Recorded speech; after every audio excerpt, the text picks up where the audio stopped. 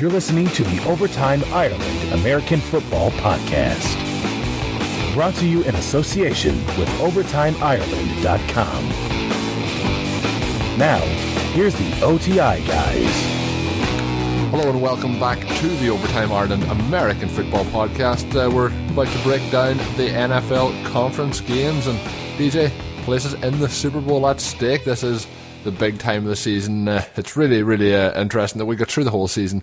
Me being a Packers fan, you being a Patriots fan, and there's a possibility of that Super Bowl still taking place that we predicted at the start of the season, although I don't know if either of us thought that it was actually really a possibility. We both hoped the teams would go as far as they could, but it's amazing that they're still going at this stage of the season. DJ, as always, I'll welcome you back to the show. How's things been going since we last talked? Yeah, Colin, going really well. Hopefully the weather's going to be a bit better in Foxborough this weekend than it is in Donegal at the minute. I think it's appropriate you started off the show by mentioning a breakdown, because I would say that's what me or you could be having if it's going to be tight games like last week's were, and hopefully they'll be a bit more decisive this week. But then again, if it comes down to a last minute field goal for either of our teams to get to the Super Bowl, I'm sure we'll be quite happy with that. Yeah, really looking. I don't think I'm going to be too greedy, DJ. Playing the Seattle Seahawks, I'll take any sort of one. It doesn't need to be decisive. But you mentioned there, DJ, the weather. It's a lot of snow in Donegal and throughout Ireland today and over the last few days. It's it's not something that we get too much here, particularly in Ireland. We do get snow. It's usually more frost than snow, but quite a lot of heavy snow. I actually walked to and from work today because of the conditions, which wasn't a lot of fun. It was very cold and very wet by the time I got there. I had a couple of changes of pairs of socks and so on and so forth. But DJ, on today's show we're going to be joined by your old buddy Russ Goldman to talk about the New England Patriots versus the Indianapolis Colts, and then we're going to be joined by Dana O'Gorman from NFL Female. Me and her broke down the Seahawks versus the Packers game, so some very interesting thoughts on both games coming up. I'm looking forward to sharing that with the listeners. As always, DJ, starting the show at Last Word on Sport, are our partners here at Overtime Ireland. Do check them out. As I always say, their Twitter is at Last Word on Sport. Their website is lastwordonsport.com, and of course they're the Last Word on Sport radio network, where you can find us and many other shows. And as always, we're available iTunes, Stitcher, TuneIn, so on and so forth, really anywhere you can listen to podcasts. So download multiple devices, subscribe if you haven't subscribed already, and as always, keep spreading the word as you have been doing. Very much appreciated. DJ, we'll not waste any more time, as the listeners, I'm sure, are looking forward to this week's games, as are we. And I talked with your friend Russ Goldman, who we had on the show actually last week as well. So Russ is doing overtime here on Overtime Ireland in the last few weeks, and let's get him on the show right away to talk about this game, the Patriots versus the Indianapolis Colts. Want to know who's going to win every NFL game this weekend? It's time for the OTI Weekend Preview. Delighted to have him back on the show again. For all the listeners, we had him on last week. I'm sure you're delighted to get his thoughts on all things Patriots. It's Russ Goldman. Russ, we're going to just start off with a question that I mentioned to DJ at the start of the recap podcast last week. How's your heart feeling after that little scare last week against the Baltimore Ravens? I think my wife had to resuscitate me at some point.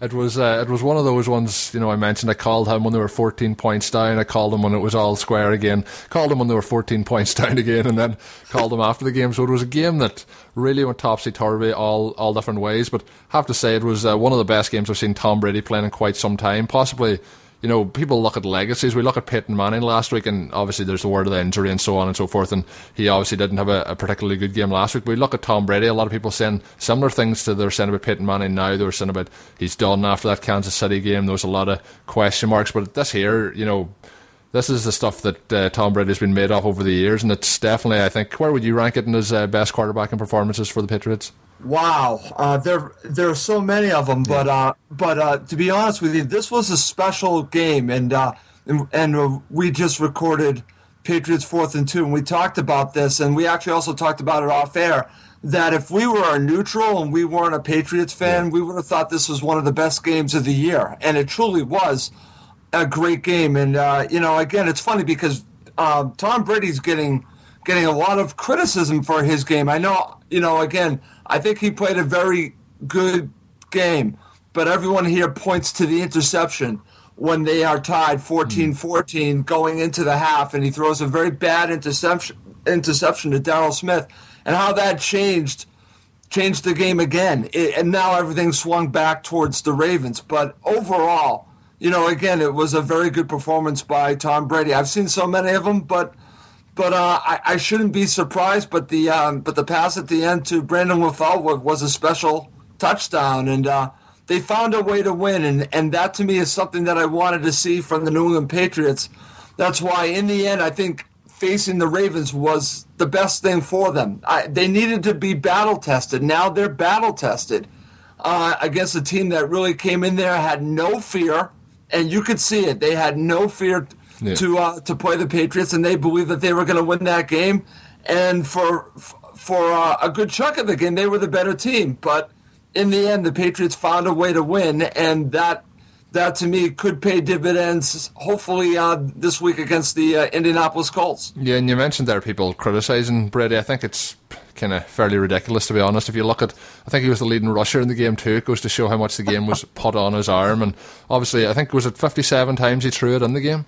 I believe that was the number. It was in and around that number anyway. But if you look at any quarterback that throws, I know you're going to have bad throws here, there. The one thing I would have criticised him for more than the interception was at the end of he had a drive in the first half where he took 2 sacks and then it led to a punt rather than a field goal. That was the thing at the time I thought was a bad move. The pick, I thought it was a good play by the linebacker, and it was a bad throw, but linebacker still has to make the play. But he made so many other good plays in the game. I think it made up for that one, and I suppose it could have cost him the game, but he got them the win in the end. I think he deserves huge credit for that. Just want to ask you one more thing about last week's game, and that is in Julian Edelman's touchdown pass to Daniel Amendola. You must have enjoyed that one. It was one of my favourite plays I've seen all season.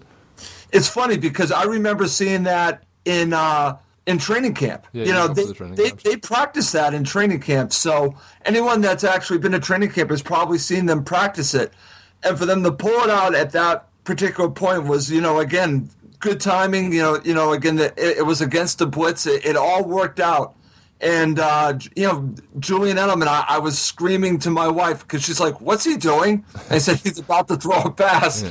And then he was wide open. It was, I've been known to criticize Josh McDaniels on some of his play calling, but he was spot on in this game. And to pull that one out of the hat, along with the situation with Hooman, the four offensive linemen and Hooman, again, I have to give him credit because he threw things at the Ravens that they hadn't seen before. So it was a very good game plan. But honestly, the pass to Edelman Edelman to Amendola was a special situation, and I'm glad we finally saw it. Yeah, and I don't know if you've seen it, but I seen a clip yesterday. It was on Twitter. I seen the link, and I went to it. It was on the Patriots website, and it had Bill Belichick breaking down some of the plays from that game against the Ravens, and that was one he broke down in particular, and it was very interesting. He pointed out that, can't actually remember who the offensive lineman was that gets the tackle on Suggs, but he does a low tackle on Suggs, and he said he told him before the play, like when they've been training it, that you have to go low because you need to get the Suggs or whoever's rushing you get their hands down by their knees, because when you're throwing that backwards pass, if the ball is tipped at all, it is classed as a fumble then from Tom Brady's pass. So it was interesting to see Belichick breaking that down. It was something I hadn't seen. I haven't seen that before. I don't know if they do that every week on the Patriots website, but it was something that I found very interesting. Yeah, one of the things that they do each and every week, we have a show over here called Patriots All Access. It's Friday nights here at 7 p.m. and during the show, again, they sometimes do it twice. Most often than not, they do it once. They have a segment called the Bellustrator, where he breaks down plays, and this is what he does. This is what Belichick loves to do. He loves to show you plays, and whether it's the opposition or his own team. And again, I guess I'm spoiled, to be honest with you, because I get to learn more about the game from situations like this, like you said, from breaking down the plays on the Bellustrator. Right. That doesn't surprise me that it's on the Patriots website, because we see it a great deal here. The other play was the play, the interception, when the game was all squared. Nothing came off it for the Patriots, but he showed that as well, and he talked about why, people say, why does the coach not just keep calling that play worked, keep calling it till it doesn't work? Well, he showed that Torrey Smith had a catch over the middle in the first half, He was just the safety just met him just about, I would say, a split second too late, and the pass was completed for a 22-yard gain. Then it was the exact same play, just going to the opposite side of the field, and it was picked off because the safety recognised the route, and he went and broke on it and got the ball and got the interception. So it was interesting to hear Belichick saying that too. You do hear that so often. You need to keep doing that play. Why didn't he keep doing it? And obviously that there's why you don't. The other thing I was going to say about the game just before we finish up is, a lot of people talk about you have to run the ball in the NFL. It's based on, obviously it's a passing league now, it's based on having a good run game and having a good defence. Were you surprised that obviously the Baltimore Ravens rush has been very, very good? Were you surprised at how the Patriots just decided we're not going to attempt to run the ball at all? No, again, maybe I should have been surprised a little bit, but no, because I've seen them do this before. And again, this is a credit to the Patriots. If they have something that they know isn't going to work, then why do it? And they had a game several years ago against the Minnesota Vikings when the Minnesota Vikings had this vaunted rush defense, and the Patriots, I don't think, ran it once. And again, all they did was spread them out. Again, the philosophy in this is why bang your head against the wall and run the ball when you can't. So instead, play to your strengths, play to their potential weaknesses, and that's exactly what they did. Again, I understand why they did it. They knew that they could not gain the yardage, so why even bother? Why not take advantage of their weaknesses? And that's exactly what they did. Yeah, it was very interesting to see. And obviously now I have a few points here that I want to go through for the game. And one of the first, when I talked there about Bill Belichick, I talked kind of about the coaching decision there not to run the ball, some of the trick plays they pulled out. In this year, Bill Belichick's obviously highly respected for what he's done as a coach in the NFL. Coach versus coach, and the coaching staff versus the coaching staff of the Colts versus the Patriots to start off before you get to the players. I think there's a distinct advantage here for the Patriots, obviously with Bill Belichick, but you can't really underestimate Pagano either. He went in there with a very good game plan against the Broncos and sealed the deal. I thought they were dominant. It was a dominant one for the Colts. I thought it could have been a blowout potentially. Obviously, the Broncos got an early touchdown with 7 up, and they only got 2 field goals after that, both coming off Andrew Luck turnovers. So I think they had a great game plan there, and I think they're going to try and do something probably similar this week. It'll be interesting to see what they decide to do. But in the coaching side of things, I know you're obviously probably going to go Bill Belichick here, but you have to have some respect for Chuck Pagano as well. I have total respect for Pagano. I think Pagano is a very good coach and will have his team prepared to play. But the edge here certainly goes with the Patriots coaching staff, and I'll give you 2 examples of why I think the Patriots have the advantage here on the coaching end. First, offensively, against that Colts defense, the Colts did a fantastic job, and this is a testament to Pagano for taking away those short routes of Peyton Manning and forcing him to throw the ball long. And and again, it was a great game plan. I have a feeling he's going to do something similar. He's going to try to take away these short routes that the Patriots like to run. Here's the problem. The fly in the ointment there is that the Patriots have 2 weapons that I don't think the Colts can account for, and that would be one, Rob Gronkowski. They don't have someone that can cover Gronkowski. So if they take away all those short routes, it's just going to open up the middle of the field. Yeah. And then even if they try to double team Gronkowski, you still have someone that's emerging on the outside that they did not have. We talked about this on Patriots 4th and 2. Now you have Brandon LaFell. You have Brandon LaFell that can, again, not be your deep threat, but someone that can be on the outside for intermediate to longer routes. So now you have different threats. You can, and here's a player again. If Pagano can do a great job and take away all those things, well, the Patriots still have Shane Vereen that they can. I mentioned to you in the last show. You can put them out wide if you want, and create different matchup nightmares. So again, I think I think that the way that Pagano handled the Broncos was spot on. It worked. I don't think he can do it this week. I think he's going to have to disguise coverages. I think he's going to have to change coverages and not just show Brady one look the entire game. Yes. If he does that, Brady's going to go up and down the field. And I actually do believe that you're going to see a balanced attack from the Patriots. I think you might even see, believe it or not, Jonas Gray playing this. Yeah, that was one of the points that, it was one of the points further down the list. We'll jump to it now, and that's the Patriots running game versus the Colts defence. Many people remember this game, obviously. There was during the season they played in Indianapolis. The Colts were favoured in that game, but the Patriots had a fantastic win there, and Jonas Gray, I can't even remember, what was it, 201 yards he ran for four... I have it up here, 4 touchdowns as well, and we really haven't heard of him since, so he could possibly be rolled out this week again, do you think? And how is the running back matchup against the Colts for the Patriots? Is that something that you think that they'll try and take advantage of? Oh, absolutely. Because again, I was at the playoff game last year, and that's the game where LeGarrette Blount ran crazy, and the issue that the Colts will have, especially, will be in that second level, that linebacker, and then beyond that level. If LeGarrette Blount gets in that second level, he can actually take it to the house. And same thing with Jonas Gray. Jonas Gray can actually, again, their big thing is not to let these running backs get to their second level. And I think there's a distinct advantage here for the Patriots in the running game. Even if Brian Stork can't play, I have a feeling Brian Stork at center might not play. But the one thing that the Patriots threw out the last time that they played, that's when they introduced the extra lineman. And I wouldn't be shocked if you see some of that as well. Putting out an extra lineman to really go at this Indianapolis Colts defense. It's an aggressive defense, but I think it's a defense you can run on. Again, I've seen no evidence playing against the Patriots that they can stop it. I know they stopped it last week. I don't know if they're going to be able to stop it against the Patriots, and that's that's what makes this matchup so interesting. Is what will Pagano do to counteract what happened the first time? Will he sell out to stop the run? Well, if he does that, then that'll open up the passing game.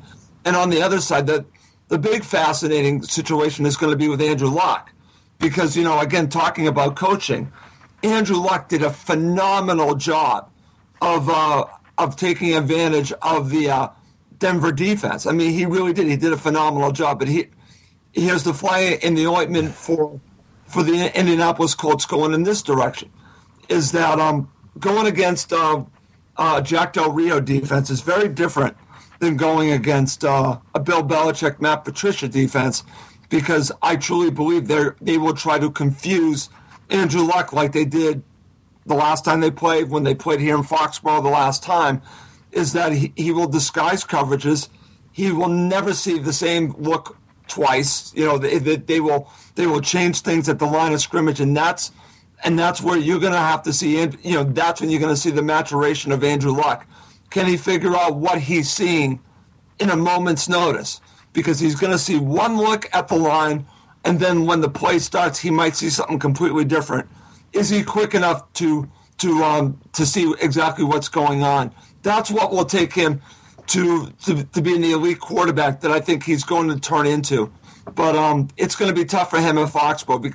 Again, it took Peyton Manning several years to figure out the Patriots' defense, and that's where I think the Patriots have a big advantage is against Andrew Luck. It's almost like Andrew Luck is in high school, and he's going to be playing against the defense, giving him a master class. It's interesting, Russ. Do you have the list there in front of you of the topics that I've written down? Because you've got on to the next one, which was... I'm sorry, my friend. I'm only joking. You seem to be able to read my mind as we move forward. I was going to talk about Andrew Luck next, but when we're talking about him, T.Y. Hilton obviously had a major impact in the game last week, and Fleener at tight end's been looking very good. But just a point here that I want to go up, Luck has suffered in the last 3 seasons, his first 3 years in the league, he suffered a blowout loss to New England in each of those seasons. And then in those games, he has 8 interceptions and has got sacked 10 times. So, he hasn't had a great time against, as you mentioned, the Bill Belichick defense. So it's going to be a tough one here for Andrew Luck and the Colts. But can you see some matchups, possibly the likes of T.Y. Hilton, that can give them a little bit of an advantage to maybe put this to test to the Patriots again? Well, here's the thing, and again, I was at the game last year where T.Y. Hilton caught some deep passes, and I could see him, connecting with him again, because T.Y. Hilton's a good wide receiver. I will tell you a player that actually had a big impact the last time they played, and that was Fleener. Fleener killed the Patriots, and now you have Allen back as well. So we were talking about a situation that could be difficult for the Patriots. Could be these 2 tight ends being healthy. So again, that's an advantage that if I'm Andrew Luck, I try to focus on the two tight ends more than T.Y. Hilton, because I think the Patriots are going to take him away. So I would focus on your two tight ends trying to get down the field. The question is, can he be patient? Can he walk his team down the field? Or is he going to try to go for the quick strike?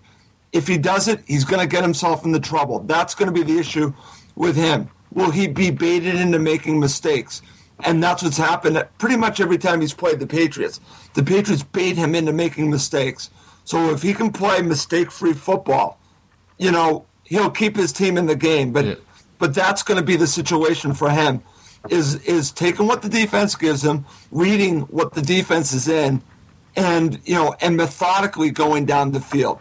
If he tries to beat them deep constantly, he is going to cause himself more problems than reward. It's just, they want him to do that. They want him to, to go down the field. That's the situation here. It's really a chess game. And is Andrew Luck, up for the challenge of playing chess against Belichick and Patricia? Yeah, it's going to be interesting because, it seems to be a lot of the games, even if he has a very good game, he comes away with 2 interceptions at some stage. He done it last week. They did cost the team 6 points, but I guess it was is it nearly as if he was pumping the ball away when he was throwing it deep downfield and got picked off. But an interesting note just in the tight ends. Obviously, I think this game could come down to the tight ends. You obviously have Gronkowski, who has been exceptional since he came into the league. His record of scoring touchdowns to games played is absolutely phenomenal. Everyone knows how good he is, but Kobe Fleener's one that's come out really this season as a breakout year, and Dwayne Allen obviously coming back from injury now, but they're the first pair of Colts tight ends in the history of the franchise to score 8 touchdowns each in the season. So that's 16 touchdowns between those two tight ends. So that's a key area, like Rob Gronkowski, where especially in the red zone are going to have to be watched out for. So it's going to be, I think it has the potential to be a shootout. It's going to be hard to figure out. Usually when we try and call a game of Bill Belichick's, it's the complete opposite of what you expect. Last week we were thinking it could be a cagey game against the Baltimore Ravens, and it proved out to be anything but. But last question up now is Tom Brady, against the Colts defense, and how do you think that match is going to go? This Colts defense has really looked quite good over the last number of games. It has, and like I said, I have to give them complete credit for what they did in Denver. I thought they had a phenomenal game plan. Like I said, they took away all those short routes, and I just think I have a feeling that that's what they're gonna try to do again here. But again, the issue that they're gonna have is that the Patriots now can beat you many different ways offensively, and now you have Danny Amendola finally healthy. I can honestly say I think he's finally healthy.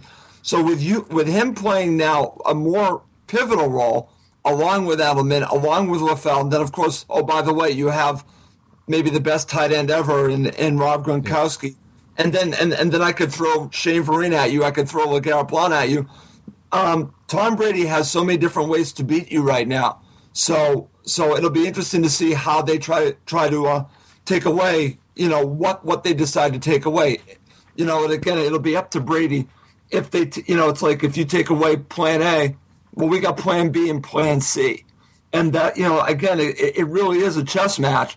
And that's why I think the Patriots have the advantage here, because they have those next moves.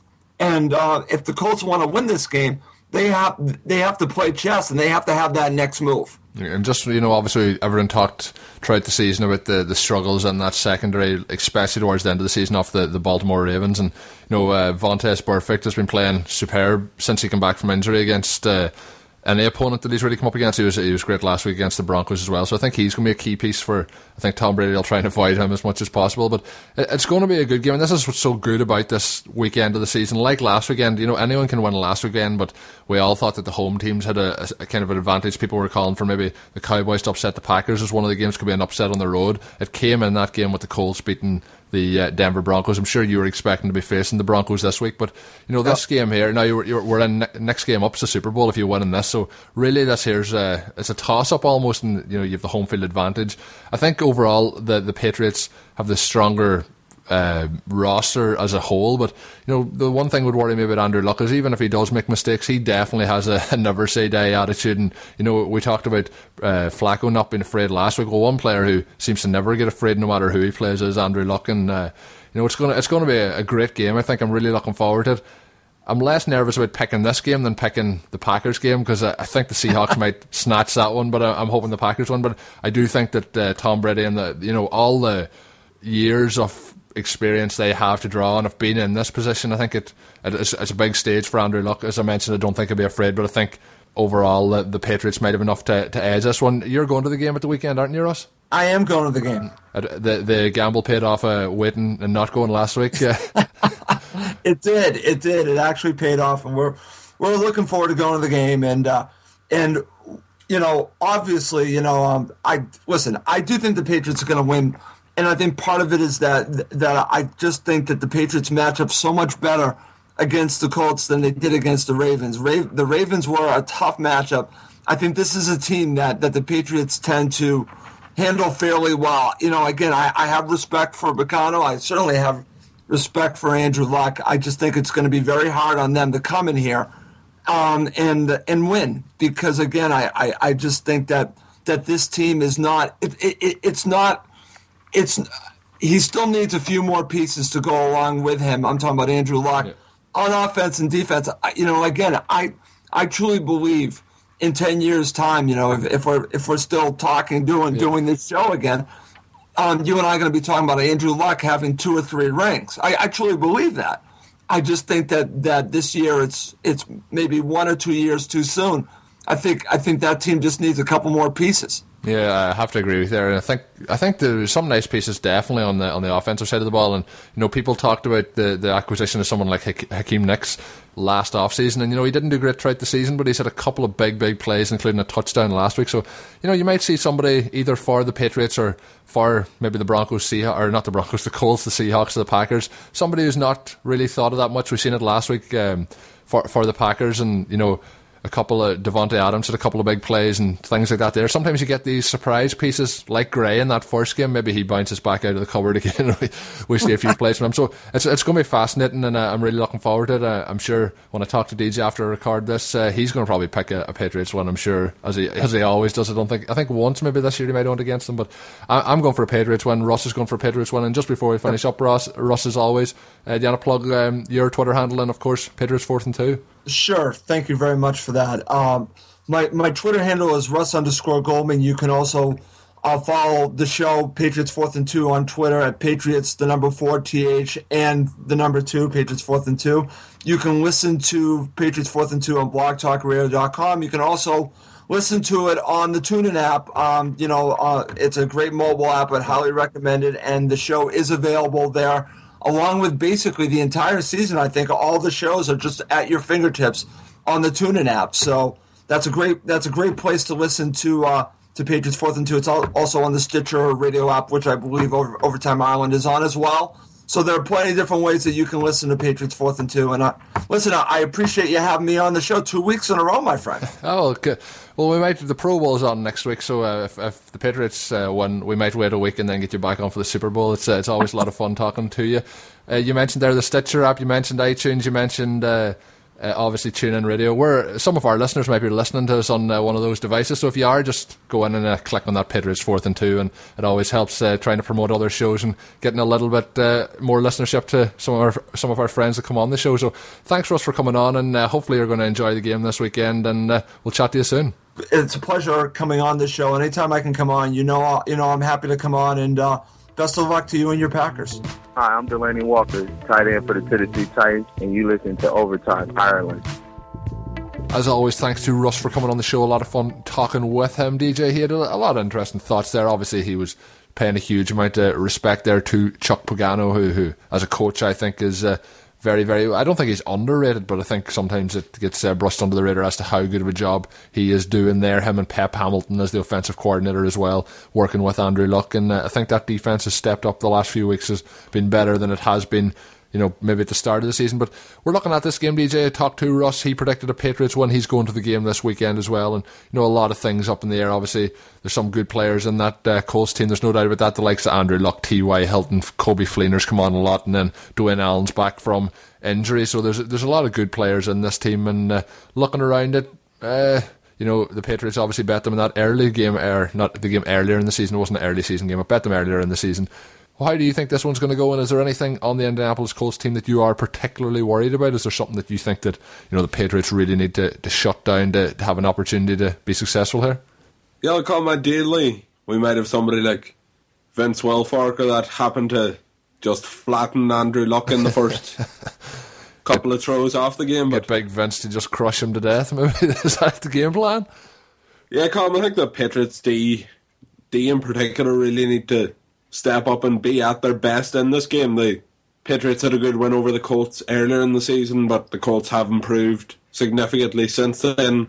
I think home field advantage could be a big advantage in this game, and with the game the Patriots had against the Ravens last week, I don't think the Colts are actually going to be as good as the Ravens, but it is still going to be a close game, so going to go the Patriots win. Hopefully Rob Gronkowski might get a touchdown or two. Julian Edelman, third choice quarterback, might throw another one or two, and you never know, maybe Jimmy Garoppolo will come in as a running back or tight end. Yeah, maybe Bill will try some more tricks this week, but I don't think, DJ, I can safely say I don't think we'll see Julian Edelman throwing the ball this week. I think that one will be put back into the playbook for another year or two probably. But I think, as I mentioned with Russ, there's a distinct possibility. I think the Patriots have a big advantage here, but Andrew Luck is a player that I wouldn't relish playing against, because he's a player, as I said with Russ, even when they're behind, since he's come into the league, I think he's led the league in fourth quarter comebacks since he's come into the league. He's had a phenomenal record of getting late wins late on. Sometimes he puts the team in a position that they're behind by throwing interceptions, but he always fights them on through at the end, and it's going to be a tough game. Just, DJ, I forgot to ask Russ this, but just, there's been an issue with penalties for the Patriots during the season. Brandon Browner in particular give away some key penalties, but the team still obviously got to a fantastic winning record, and they were able to win games again without them, but in the playoffs they can be an issue. Darrelle Revis, I talked to you about this off air, he hadn't a penalty all season, and then it was a 2 or 3 last week against the Baltimore Ravens, so that there could be an issue, maybe a key penalty by Brandon Browner, who likes to be a little bit more physical than maybe the referees and officials will allow at times. And do you think that could be, is that a worry for you, that somebody like that? I know the Packers had a few penalties last week going against them, Brad Jones in particular, and he's a kind of player a bit like Brandon Browner, who does do the kind of the silly head scratching thing from time to time. Is that something that maybe going into this game you'd be a little bit worried about, maybe?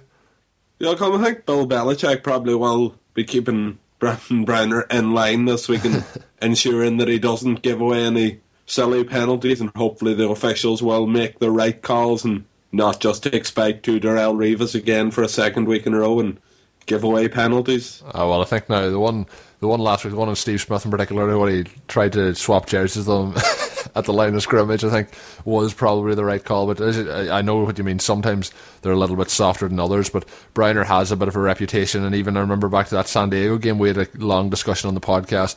He had that, it was given his head-to-head hit on a defenseless receiver, but I thought that was a harsh call, that it went for a pick six but was called back. I think overall, DJ, as I mentioned, I think the Patriots come out on top here. I'm really looking forward to watching this one. I think you'll be looking forward to watching the Seahawks-Packer game, and I'll be trying to sit back and enjoy that. Hopefully, or I'll not be able to enjoy that, rather I'll be under a bit of pressure watching that one, and then of course I'll hopefully be sitting back after a successful Packers victory and watching on to the game with the New England Patriots, but with a bit more of a relaxation in my heartbeat, hopefully. But as we talk about the games, we're going in here now, we're going to talk to Dana O'Gorman from NFL Female, and me and her talked about the Green Bay Packers heading up there to CenturyLink to take on the Seattle Seahawks, and which is definitely going to be one of the biggest tests the Packers have had in a number of years. Their first time back in that NFC Championship game for 4 years, and the last time 4 years ago they just went on and won the Super Bowl. So let's see what happens this week. We're going to go in now and talk with Dana O'Gorman. Let's get that started. Hey, this is Scott Fujita, former NFL linebacker and Super Bowl champion, and you're listening to the Overtime Ireland American Football Podcast. Back on the Overtime Ireland podcast again. It's been quite some time. It was around this time last year, actually, that we had her on. She's one of the reporters there for the fantastic NFL Female group. A lot of our followers, I know, also check them out on Twitter. It's at NFL Female. But joining us now is Dana O'Gorman, and we talked last year in one of the playoff games prior to the Super Bowl run you went on. I think we actually talked the week before the Super Bowl too, but a huge Seattle Seahawks fan. So, Dana, it's going to be interesting as a Packers fan previewing this game with you.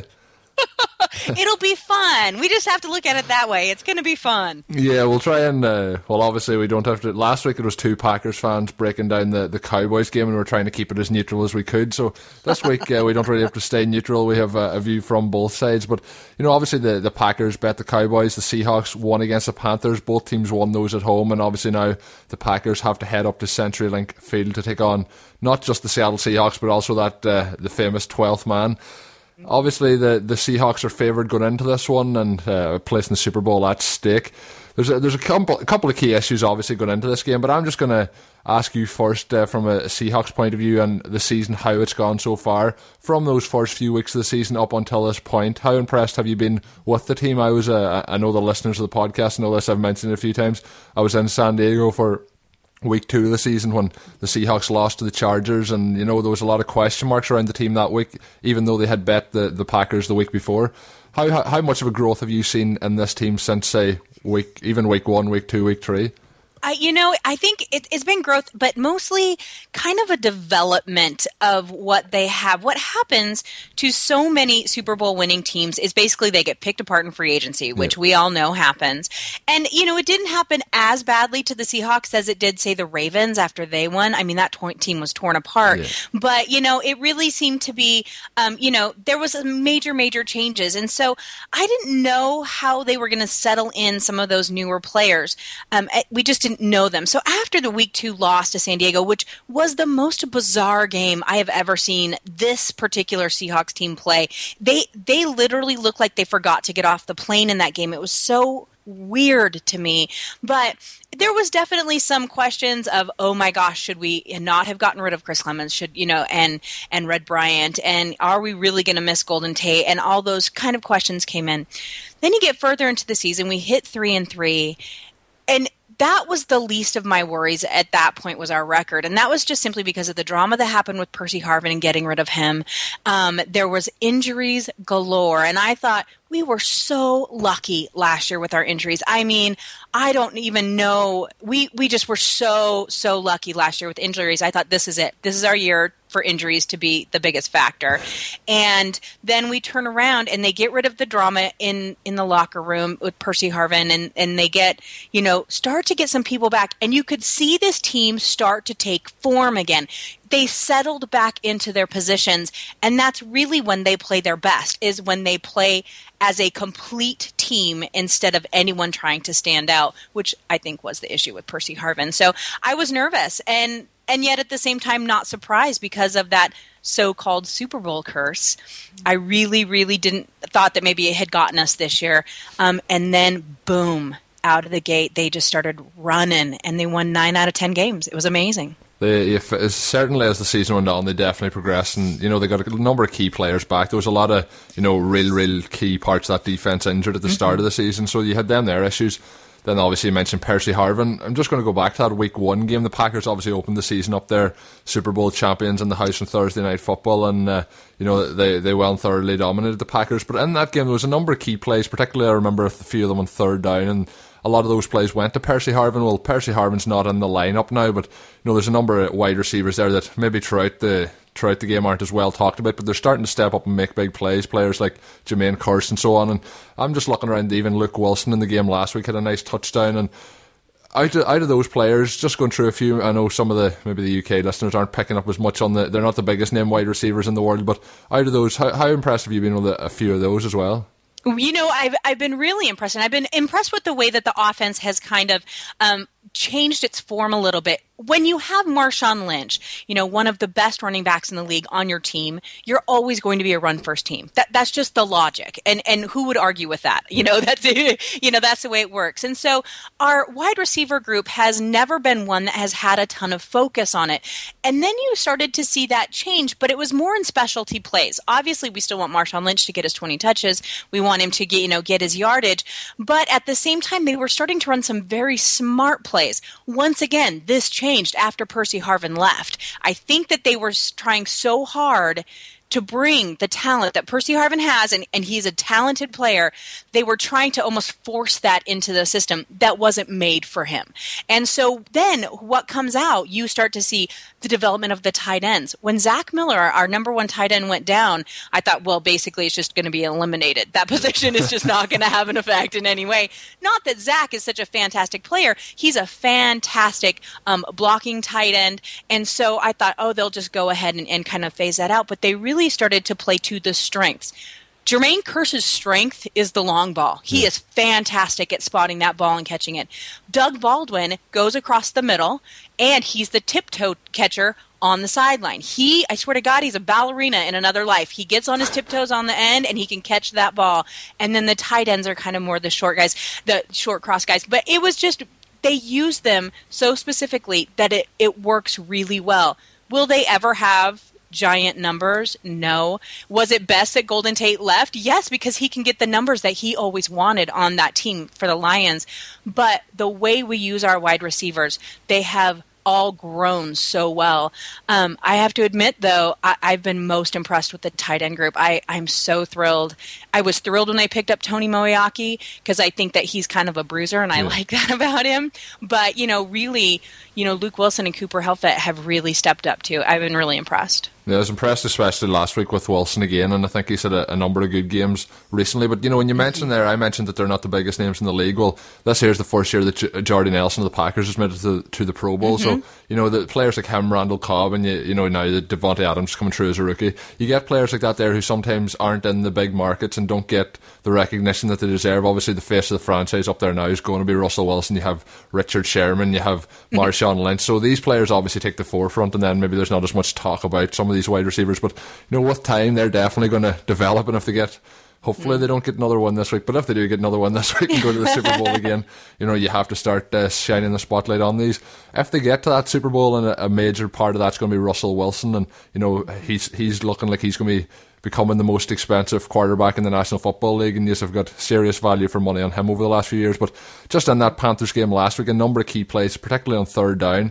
I've never seen a quarterback on third down have as much success with either long balls for touchdowns or picking up huge chunks of yards on third down. So very, very impressed with his performance last week. But I'm just going to start talking now about this week's game in particular. We have the quarterbacks, obviously Russell Wilson, who is a phenomenal at improvising, a bit like Aaron Rodgers, but maybe Aaron Rodgers' improvisation won't be as much on show this week with, obviously, right. I'm sure you've heard this, I'm sure you've heard Dana, but Aaron Rodgers has a bit of a calf injury the last few weeks. I don't know. He might be a little limping. Yeah, I did hear. And, honest to God, I'm really excited. I was excited in week one to see these two quarterbacks kind of, go at it. When they played a couple of years ago, it was Russell Wilson's first year. He was so still developing, and, we saw a good game out of him, but he wasn't the Russell Wilson controversial victory there for the Seahawks. Right, absolutely. But, the thing of it, which I have to say, thank God for Dallas, because it took some of the, shine off of the Seahawks for controversial plays. But, I have to say that, the thing with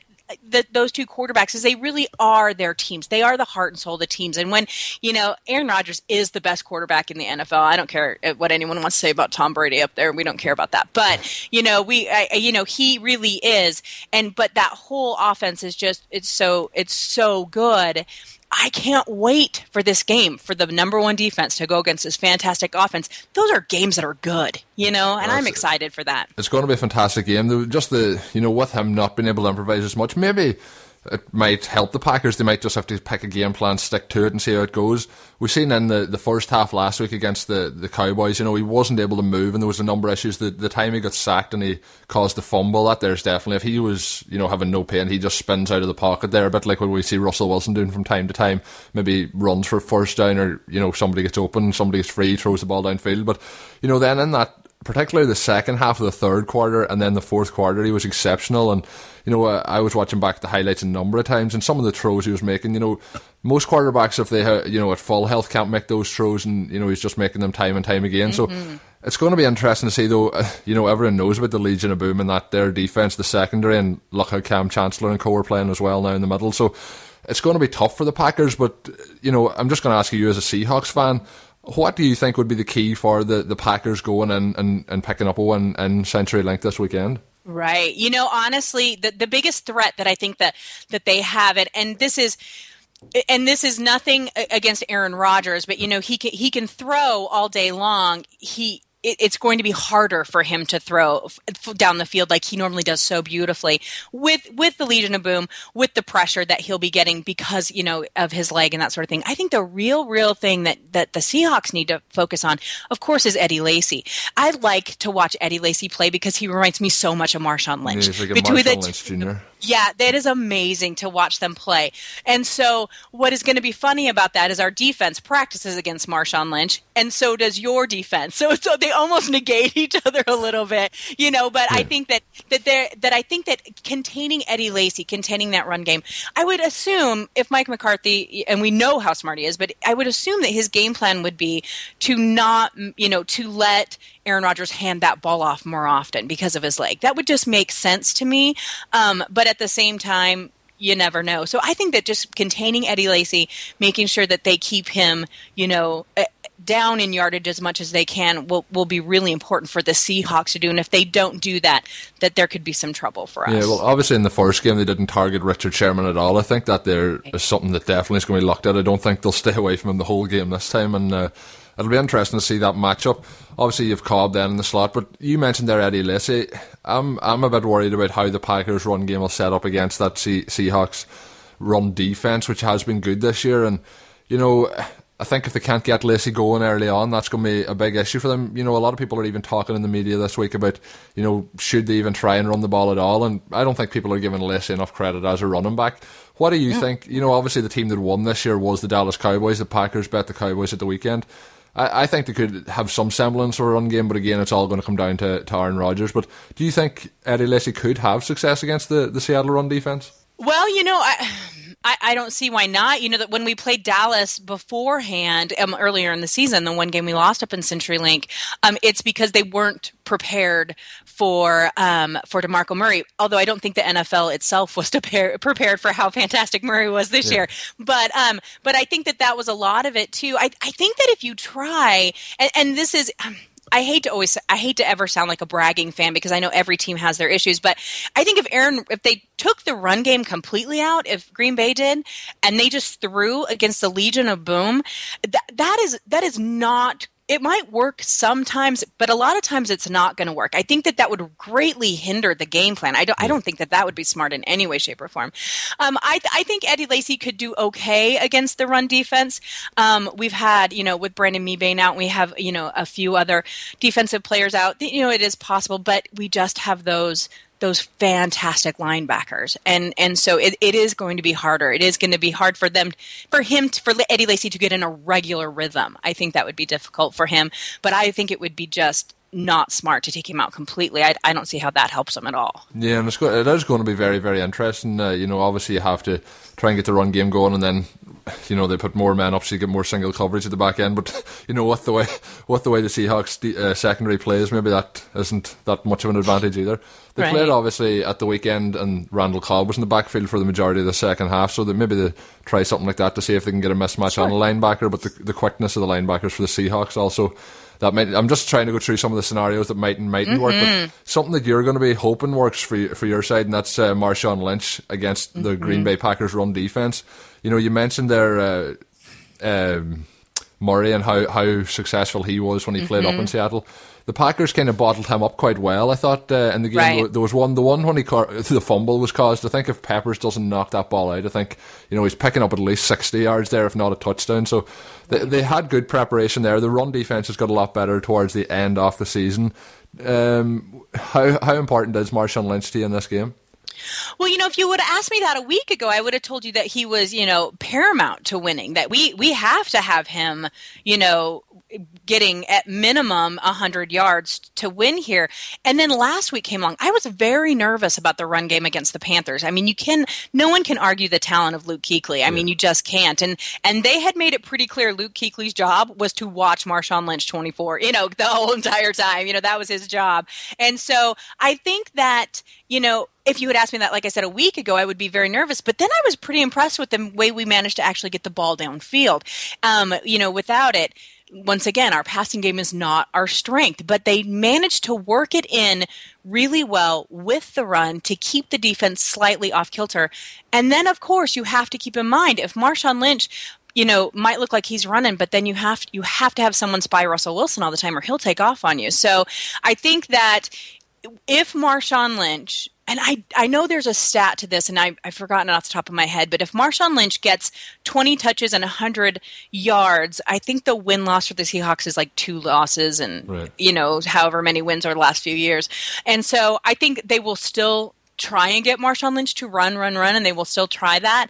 But if it's not working, I feel much more confident this week than I did last week about them having to pass the ball. Yeah, it's you get to this stage of the season, it's going to be tough for any team, but just the Packers are going on the road, and this would be a lot more confident if they were coming to play in Lambeau Field. And even if they were the Seahawks, they're still going to be a very tough team to beat. So you have to beat the best to get there. I actually think whoever wins this game is, in my opinion, going to win the Super Bowl again. So I think it's a key match, obviously, for both sides trying to get there. Out of all the things we've talked about, I'm guessing that you're going to pick for a Seahawks win here. I'm going to go for a Packers win, but I think there's some of the issues that, the 12th man's often talked about. The Packers got the ball, or stopped the Cowboys in Lambeau last week, went down, got a touchdown. The Cowboys did respond and, quietened down the Lambeau crowd again. But if the Packers could get an early couple of scores in this game, an issue that you have had in recent weeks is putting up big amounts of points on the board. And even against the Panthers, up onto that Cam Chancellor pick six, the game was always up in the air because the Panthers are driving there, they're in the red zone. If they pick up a touchdown, maybe things end up a little bit different. So that was a major play. Do you think there's a possibility the Packers go in and can put up points early, and say the score goes a 2-score lead to the Packers? Do you think that puts extra pressure? I know Russell Wilson doesn't get flustered too often, but just the way you like to run the ball and so on, do you think that could be a big negative? Oh, well, of course. I mean, no one wants to be down 2 scores, and so and do I give Green Bay enough credit to be able to do that? Absolutely. I think when you get to these championship games, even just past the wild card games, and it's nothing against the teams that play in the wild cards, but once you get past those wild card games, it is always a possibility for one team to beat the other. These teams are good. They got here for a reason. They have their talents.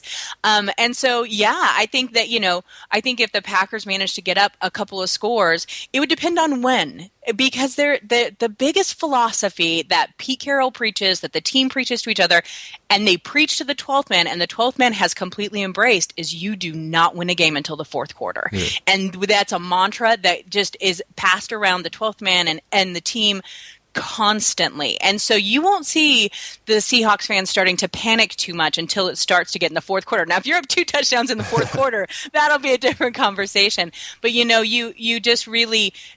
They really kind of live and breathe that. So I think the crowd will definitely be a factor. Nice thing for Aaron Rodgers is that, he's played in that environment. He knows what that's like. Will it be worse than when he came to town before? Yeah, it's going to be a little louder than even before. But at the same time, it's not something that, he's not experienced before. And you guys, there's quite a crowd noise element in Lambeau too. So yeah, I definitely think that, is it possible? Oh, that would be stupid for me to say no. Of course, it's Aaron Rodgers.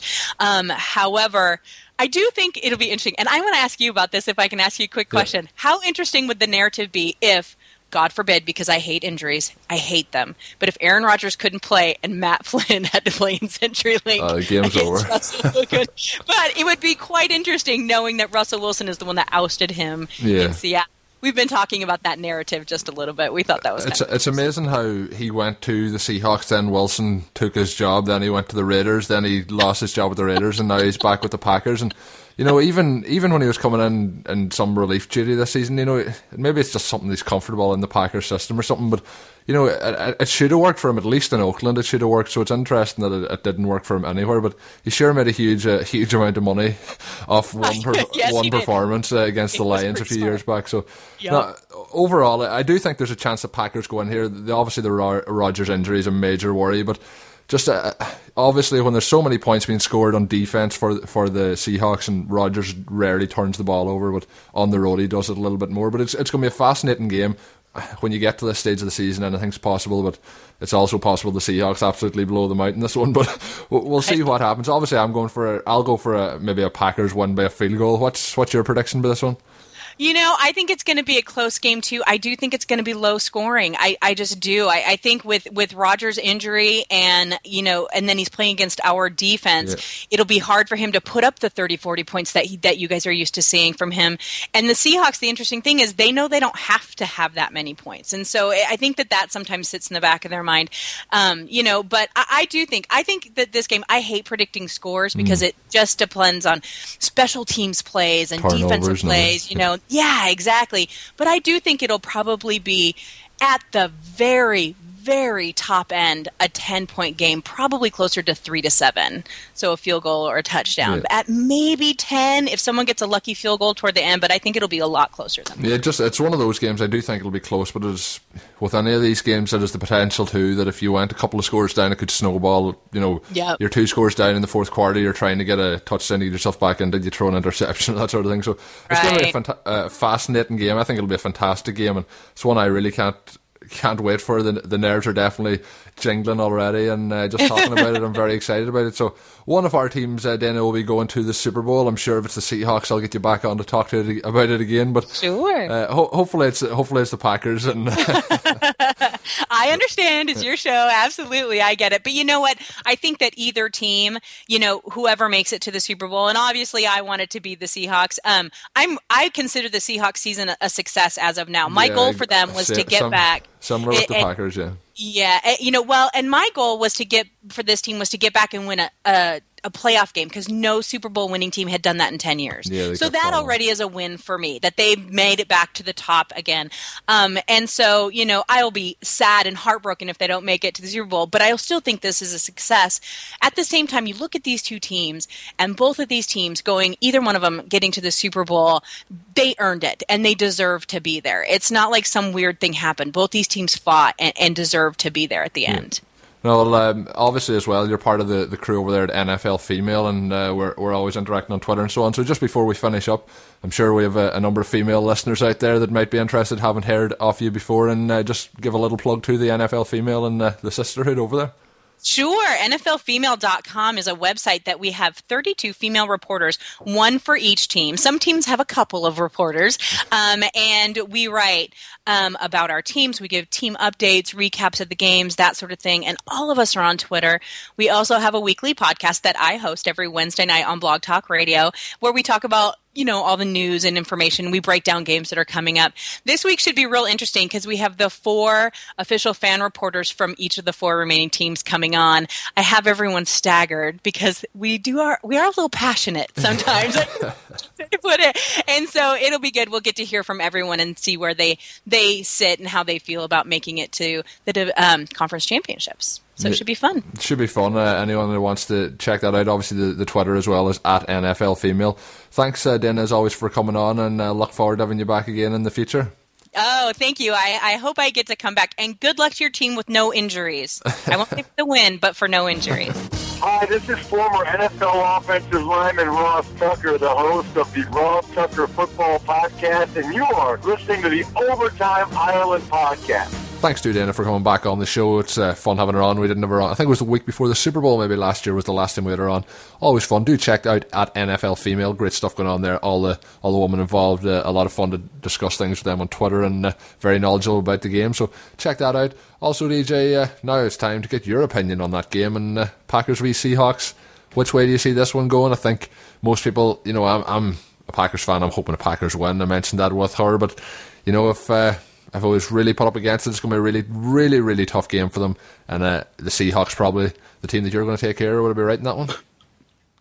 It's really going to come down to the fitness of Aaron Rodgers. I think if he is back to close to fully fit this week, the Packers have a chance. If he's still struggling with that leg injury, I think the Packers, it's going to be one of those games that you'll be hoping it doesn't end up in a cricket score. And it's also going to come down to how well the Seahawks D can protect Russell Wilson and whether they can pick off Aaron Rodgers a few times like they did with Cam Newton last week. Yeah, you mentioned there the Seahawks offensive line. It's been an issue for the Packers. The game I talked with Dana, they weren't able to really get any pressure on Wilson at all in that first game. They didn't sack him at all in that. So, it's going to be interesting if they can get pressure to Russell, but he's been phenomenal last week in particular on the third down plays. Absolutely superb, and I'm always impressed with him. I'm a big fan of his play. It's really easy. Both sides of the ball are going to have to play magnificently to get a result up here. But as you would expect, when you get to this stage of the season, you're going to have to pull out all the stops to win a game. And I think the key here, DJ, I think if the Packers don't turn the ball over, they will have a good chance of winning this game. A lot of the time that the Seahawks, the Legion of Boom there, they'll get an interception or two that'll lead them to get some. Like, they're very good at turning those picks into scores, and it happens so often. The game last week down in the red zone, Cam Newton throws the pick to Cam Chancellor, he takes it back to the house. That's a 14-point swing when you take away the possibility of a touchdown for the Panthers, and the touchdown picked up by the Seahawks straight away. So big momentum swings like that gets the 12-man riled up, gets the crowd loud. And I heard some of the people that were at the game last week saying that they don't think they've ever heard the CenturyLink field as loud as that after that pick six by Cam Chancellor. So the key is trying to get the ball down, trying to silence the crowd. Easier said than done up there in Seattle. But if you can run the ball a little bit with Eddie Lacy, I'm looking forward to seeing what the game plan is going to be. I think they'll try and run Lacy a little bit, and I think he's not getting maybe enough respect in the media this last maybe 3 or 4 days talking about the game. Looking at his running style, I think he's very similar to what Marshawn Lynch likes to do, so I'm looking forward to seeing that. I think they'll go at Sherman. They didn't throw to him at all the last time. I think they'll look to use Cobb quite a bit, and we'll see what Devontae Adams can do. He was very quiet since that Patriots game, DJ, until last week, so we'll see what the game plan holds for him. But it's going to be interesting. Rodgers, as we know, doesn't turn the ball over at home all that much. He, no interceptions. He had that one fumble last week after the sack, but it's going to be really, really tough. But there is a formula there that I think the Packers can get a result here. So, as always, DJ, I'm going to go with the Green Bay Packers win. This one is it's really for all the marbles. I do think whoever wins this NFC Championship game is likely to win the Super Bowl. So, hopefully they can get the job done this weekend. But it's going to be extremely tough. So, DJ, them two games are looked through now. A couple of bits of coaching news and so on and so forth that you want to bring us up to date on. Yeah, Con, with San Francisco 49ers have promoted defensive line coach Jim Tomsula to their head coach position. They've promoted him over hiring Broncos offensive coordinator Adam Gase, and it's pure speculation on my part, but I would predict that perhaps Adam Gase is going to be offered the Broncos head coaching role, and that's why the 49ers have went and promoted from within. Yeah, well, I guess, DJ, when we're talking about it, I can't remember if the news came out just after we finished. Oh, it did actually come out during the show. I think the last time we were recording about John Fox, and we talked about the Broncos actually on that show. John Fox obviously now no longer with him. You mentioned Adam Gase. I do think, listening to the press conference with John Elway, I think that he's probably going to go outside the organisation. I'll be very surprised if Adam Gase doesn't pick up a coordinator's job or he'll definitely get a coordinator's job somewhere else, but a head coaching job somewhere else. It's an interesting one, DJ. Colin Kaepernick, I think, needs somebody to work with him, and I don't think a former defensive line coach and Jim Tomsula is the man to do it. Maybe they take in somebody at offensive coordinator that will be able to work with him, but I thought somebody like Adam Gase, whose stock is very, very high, working with Peyton Manning, but maybe that's something that goes against him too. Maybe people think that he's working with Peyton Manning. Maybe Peyton's really the offensive coordinator, so that's maybe something went against him. I thought they would have went for somebody outside the organisation. Maybe there's a lot of speculation on Twitter that they're looking for a yes man, so maybe that's what happened. But the 49ers, it's going to be an interesting season for them because they have a very talented roster there. I think just a little bit of work with Kaepernick, and we'll see how they do going forward. But Jim Tomsula, the new head coach there. These the Oakland Raiders have hired Jack Del Rio. He is their new head coach, the former Broncos defensive coordinator. So we mentioned there John Fox out of Denver. Now we have the other coaches were given freedom, like Adam Gase, to go and look for another role, and Jack Del Rio, their defensive coordinator, is now the head coach of the Oakland Raiders. Signed a 4-year deal with them, and he is a native of California, so heading back home. He was the head coach of the Jaguars back in 2011, so getting another opportunity as a head coach. A couple other ones, DJ, and your old buddy Rex Ryan, we mentioned this one. He's back. He's in Buffalo, and he had quite an interesting press conference there last day, but we'll not get too much into that. But 49ers offensive coordinator DJ Greg Roman is up now with the Buffalo Bills. He went there for the exact same position, so it's going to be interesting to see. Obviously EJ Manuel's there. It'll be interesting to see what they do at the quarterback position, whether they try and get a free agent, maybe the likes of Brian Hoyer or that, or someone like that, and take them up there. And we talked, DJ, about Jim Schwartz. I thought the two of them might get on with each other, might be okay, but looks like Jim Schwartz is not part of Rex Ryan's plans in Buffalo, and will be looking for a role elsewhere. New York Jets, DJ, your great favourite franchise in the NFL, have hired Todd Bowles to be their head coach. He was the defensive coordinator with the Arizona Cardinals. He was a man who was in high demand. That defense has been superb all year. Might have dropped off a little bit towards the end of the season, but has done a great job up there with Bruce Arians. So good head coaching hire. It's going to be interesting to see how it all develops. There's a number of other people linked, coming in as coordinators, not for them, but big changes, DJ, in that AFC East, and you have the likes of the Buffalo Bills, new head coach, New York Jets, new head coach. So we'll see what happens there. Obviously, some of the ones, DJ, that hasn't moved on, and that's Jason Garrett. Obviously the Cowboys lost to the Packers last week. Well, he signed a mega bucks deal with the Dallas Cowboys to keep him around. They had a few years there of 8-8, and maybe this time last season he was very much on the hot seat, but done a fantastic job this year. So he signed a big deal with the Dallas Cowboys. He'll be about for the next few years. Dez Bryant looks like he's going nowhere. He's going to be at least franchise tagged if he doesn't sign a new contract prior to his possibility of being a free agent. And DeMarco Murray is an interesting one that I think there's a good chance that he is actually going to hit free agency. The contract he was offered, $16 million over 4 years. I think a player who's put in the season that he has should be getting more than that, and he'd probably definitely get more than that in the free agent market, whether it be for 2 years, 3 years, or 4 years. So I think he might chance free agency, and then that all puts up the thing in the air again. DJ Adrian Peterson possibly playing for the Cowboys. So we'll see what happens there. Pittsburgh Steelers, DJ, announced that they have moved up Keith Butler to the position of defensive coordinator. Dick LeBeau left. He's up in Arizona now. So big change there. I think he was the guy, they were waiting and waiting. He was waiting for years to try and get this position. So I think they move on. Dick LeBeau, who said he was resigning and moved on now to the Cardinals, and now he's promoted to a higher position. He's going to be in control of that defense. Lots of other rumours, DJ, going around, but at this time, none of them fully linked up. It's going to be interesting. You mentioned there earlier, DJ, the Denver Broncos and who's going to be the new head coach there. I'm going to put Gary Kubiak's name in the list. He was with the Texans last year. He had a good season this year as the offensive coordinator of the Baltimore Ravens. So possibility there. He is friends with John Elway. It's going to be a very, very interesting one. Atlanta Falcons head coaching job still obviously opened, and a couple other positions open as well. So lots and lots of stuff to keep track with. I'm sure we'll recap some of that more news on the recap show. But we have the games talked about. I'm sure we've given quite a bit of hopefully good information about the games coming up and some of the coaching news to the listeners. As always, we're going to be on Twitter throughout the games this weekend. Maybe we'll put DJ on tweet duty during the Packers game and me on tweet duty during the Patriots game. I don't know what way we'll do it, but anyone wanting to get in touch at Overtime Ireland is the Twitter handle. OvertimeIreland.com as always is the website, and OvertimeIreland@gmail.com rather is how to get in touch with us via email. So as always, thanks for listening. Keep spreading the word of the show. Do subscribe. Do hit the download button on multiple devices.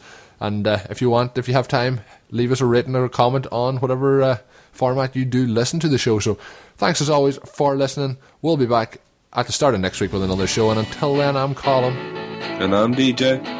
So until then, enjoy the game and go Pack Go. Thank you for listening to the Overtime Ireland American Football Podcast. Please follow us on Twitter at Overtime Ireland. Check out OvertimeIreland.com and continue to spread the word. This has been an Overtime Ireland production.